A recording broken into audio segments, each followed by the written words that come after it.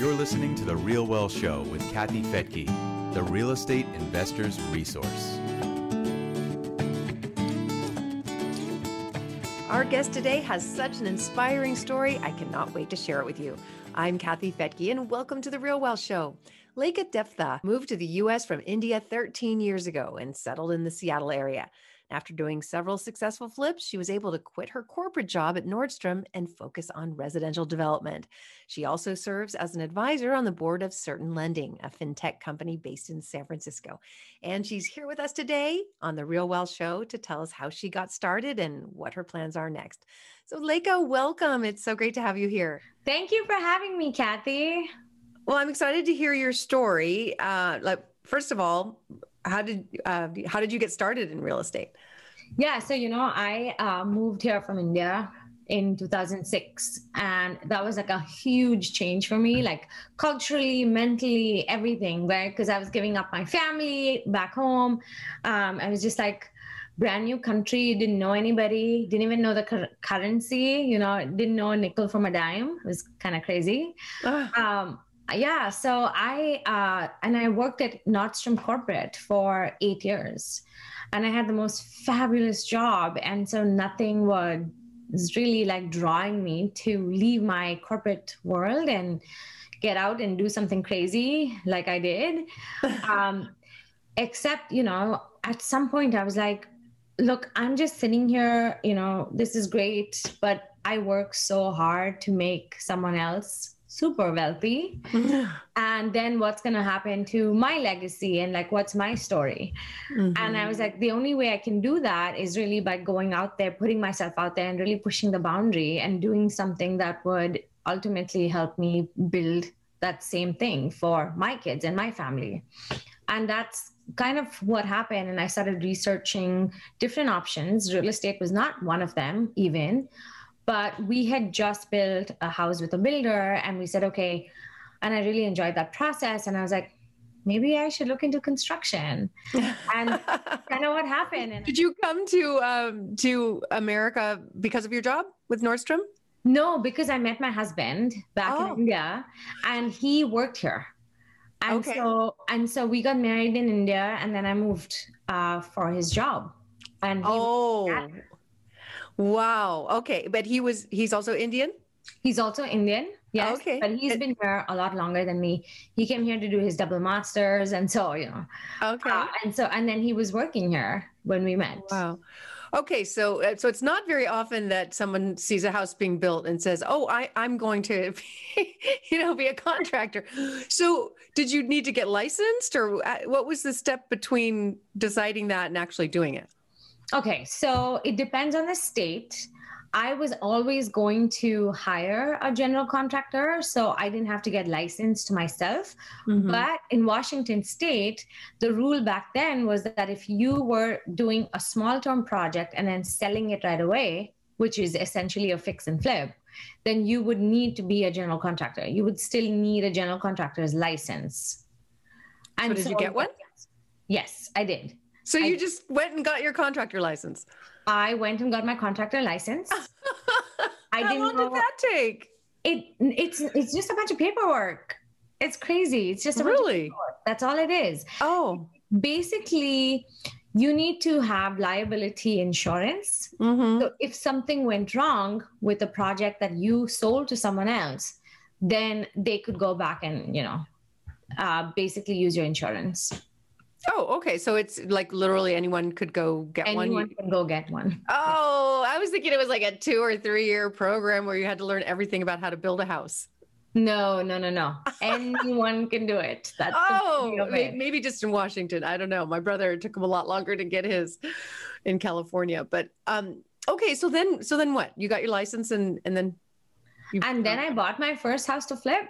I didn't know anything about construction. I didn't know basically like what came first, what came second. I just bought that first house. I went to the project every day. I spoke to my contractor and he gave me construction 101.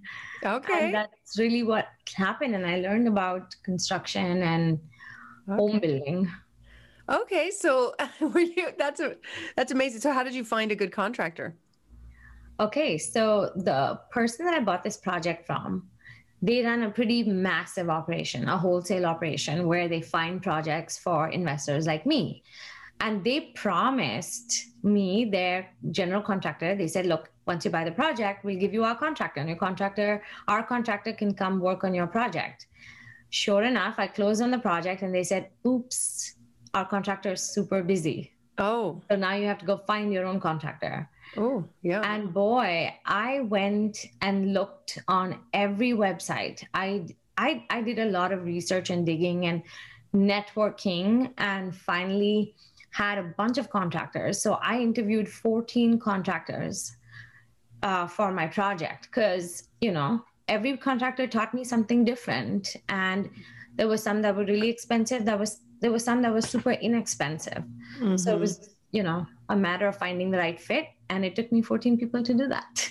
14. Okay. But you got it done and you sold it. And did you make a profit? Nope. No. I wish I had a fun, beautiful story about my first project, but no, I didn't make a profit. But what was really cool is a lot of things went wrong on that first project because I didn't know what to expect. I didn't know, you know, I had never been through a project shadowing someone or any of that. So having to learn all of this on my own, I think I did pretty okay. Mm-hmm. I didn't make a profit, but I think what I gained was a mass amount of experience. Yes. And just knowledge. And so I could have lost $100,000 on that first project, and instead I only lost 5. Wow. Yeah. So how were you able to save 95,000? Yeah. So I basically, every time someone gave me a bid, I went out and shopped and, you know, got a lower bid. I ended up, I mean, there's a lot of inspection items that came up, and I piecemealed it, and I found different people to do the work. The market timing was good. Our market had appreciated, and that kind of helped.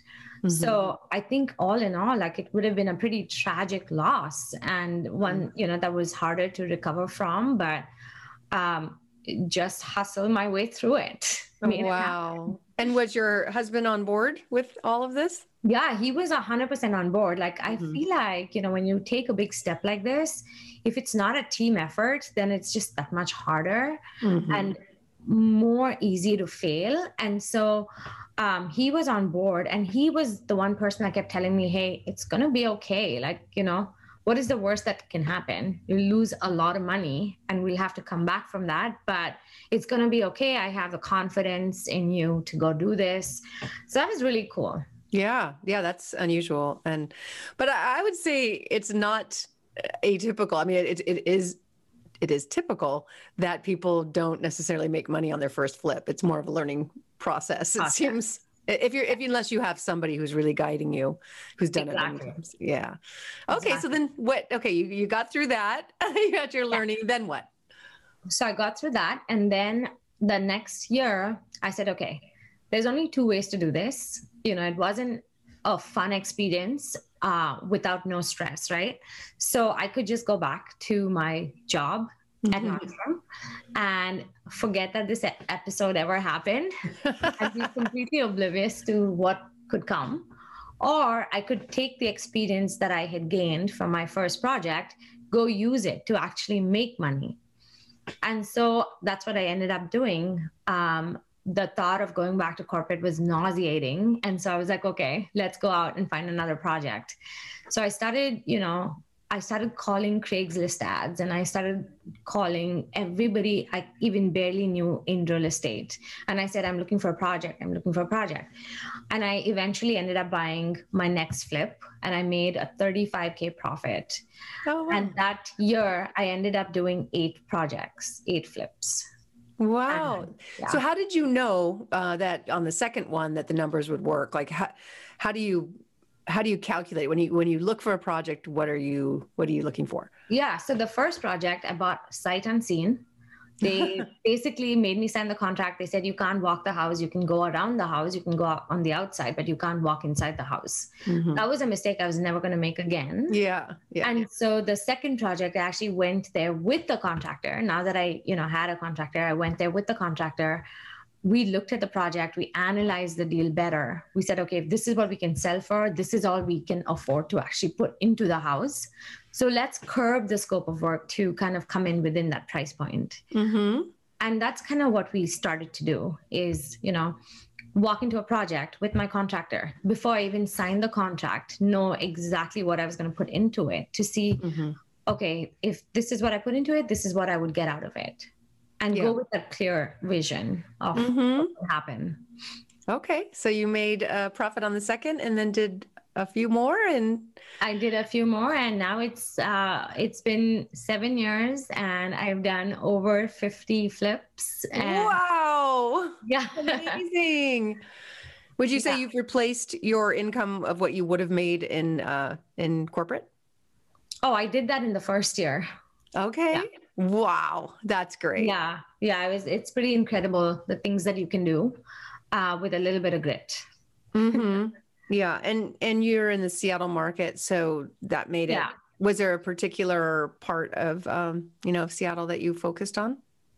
I'm basically in the greater Seattle area. So all over Seattle, Tacoma, and the north of Seattle. I really go where the project takes me. So it doesn't matter where in the state it is, but if it's a good deal, I'll go.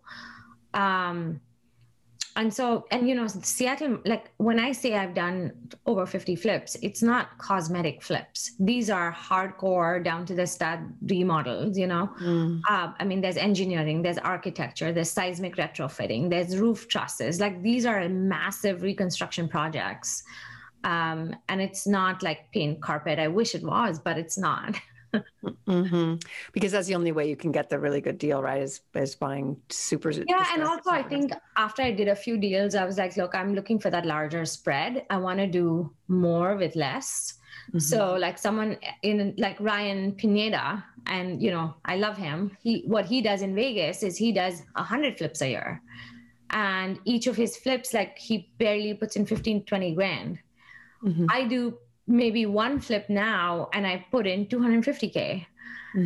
And so, it's a different market and a different, I want to say project. So yeah, ours is just, I'd rather go for the larger spreads. So you're doing a higher end. Yeah. And it's typically not even that it's higher end, but it's just more distressed, super distressed projects. Wow. Like turn of the century homes. Oh, so they're much older. Much older, need an upgrade of all the systems, foundation, sometimes roofs. Like it's crazy. What's the permitting process for something like that? I know where I live, it's very difficult. Yeah. So Seattle was good. For the most part, we can get an over-the-counter permit.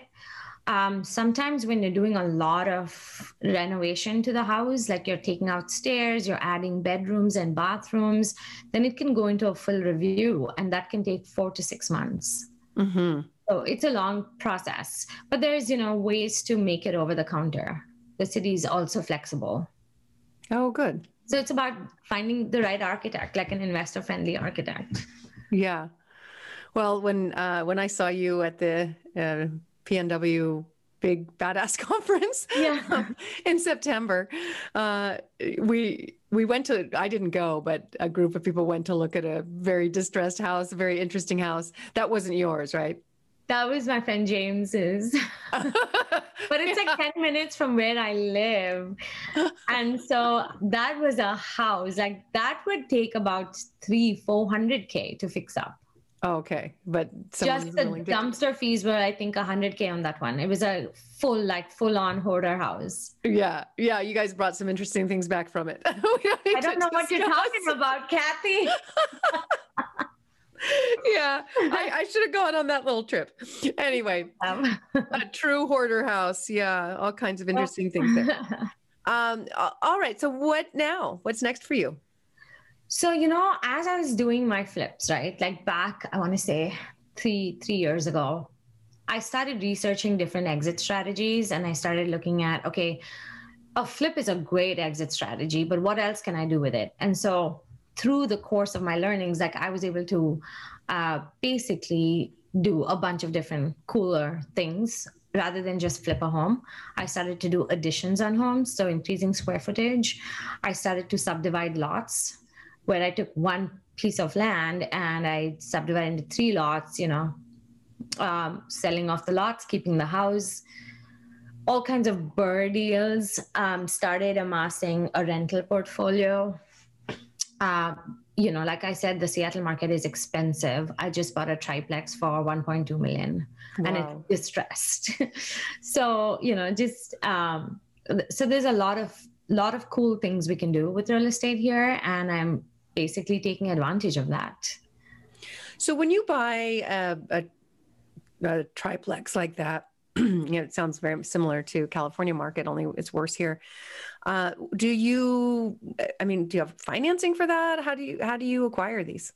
This one was part of a 1031 exchange. So our down payment came from the exchange and then we just went conventional. So we had a conventional loan on it. So it wasn't so distressed that you couldn't get a loan. Right. Okay. So it's a triplex, which I'm going to actually convert to a fiveplex this year. Okay. Oh, wow. So there's a lot of value add options with this one. And it's so funny because this one I bought for 1.2. It's right next to Amazon and Facebook in Queen Anne, in close to downtown Seattle. And over the year, through COVID, it has appreciated $400K. And it's now worth like 1.6. Oh my goodness.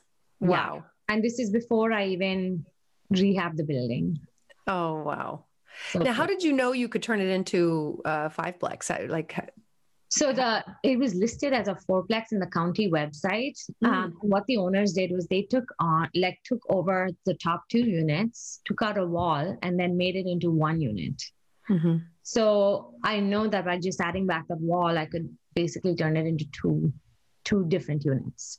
And then they have a whole basement that is unfinished. It's full of junk right now, but once I get my permits, and we're waiting on permits on that one, but once I get my permits, I'm going to convert that basement unit into a 5th unit. And that type of, that's not over the counter, right? So that could take 4 to 6 months to get that. We've been in the process now for over 4 months. And because of COVID, the city is going way back. So that's probably going to take me another 3 or 4 months to get. Mm-hmm. Yeah. Yeah. It is. What's the impact of COVID from last year? Is it partly that you just can't get help that you need at the planner's office? Yeah. I think, everybody's working from home, so no one's really coming to the office.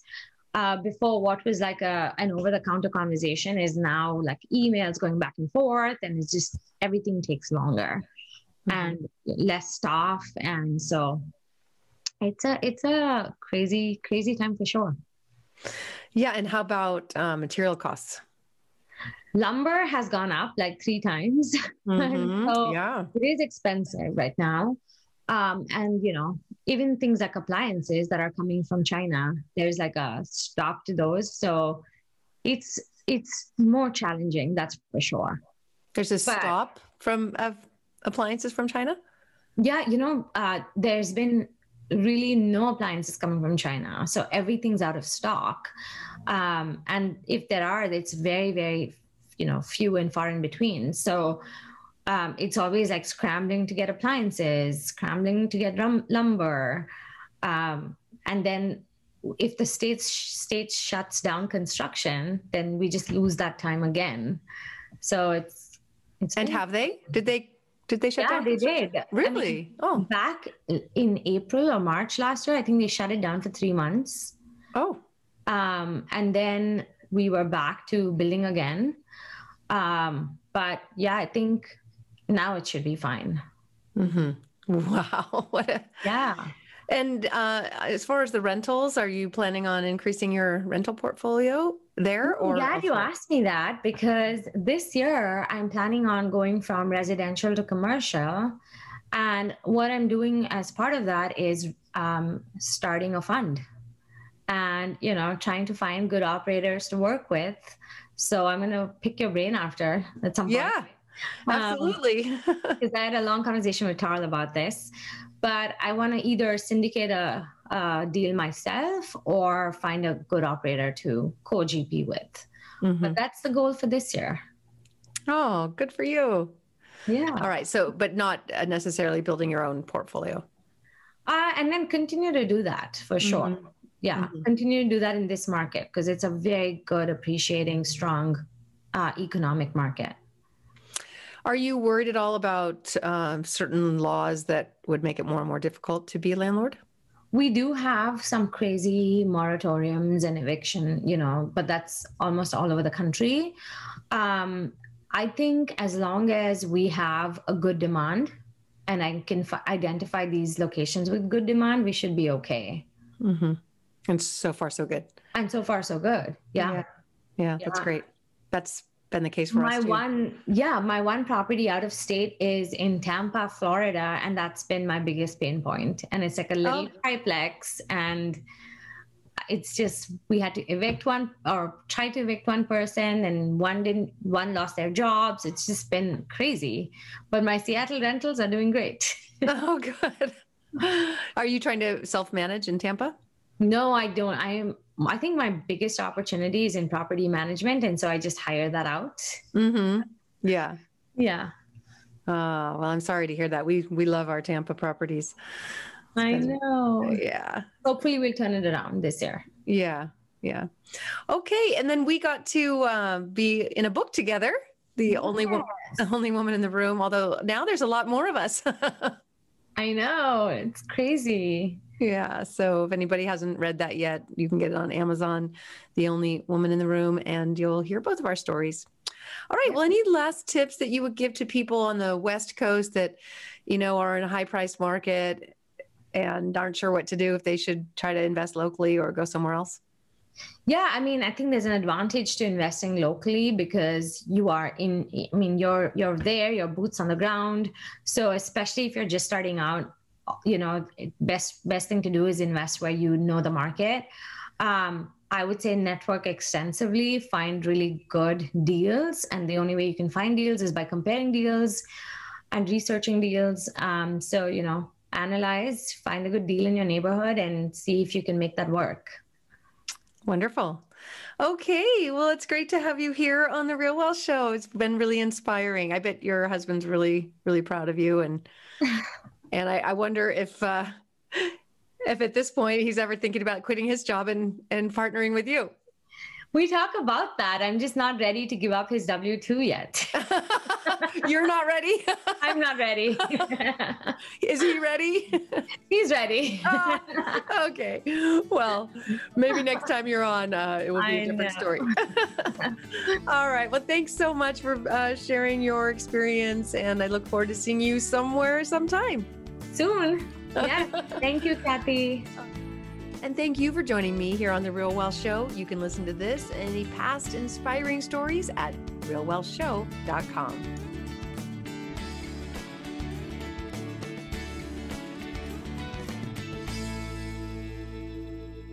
The views and opinions expressed in this podcast are provided for informational purposes only and should not be construed as an offer to buy or sell any securities or to make or consider any investment or course of action.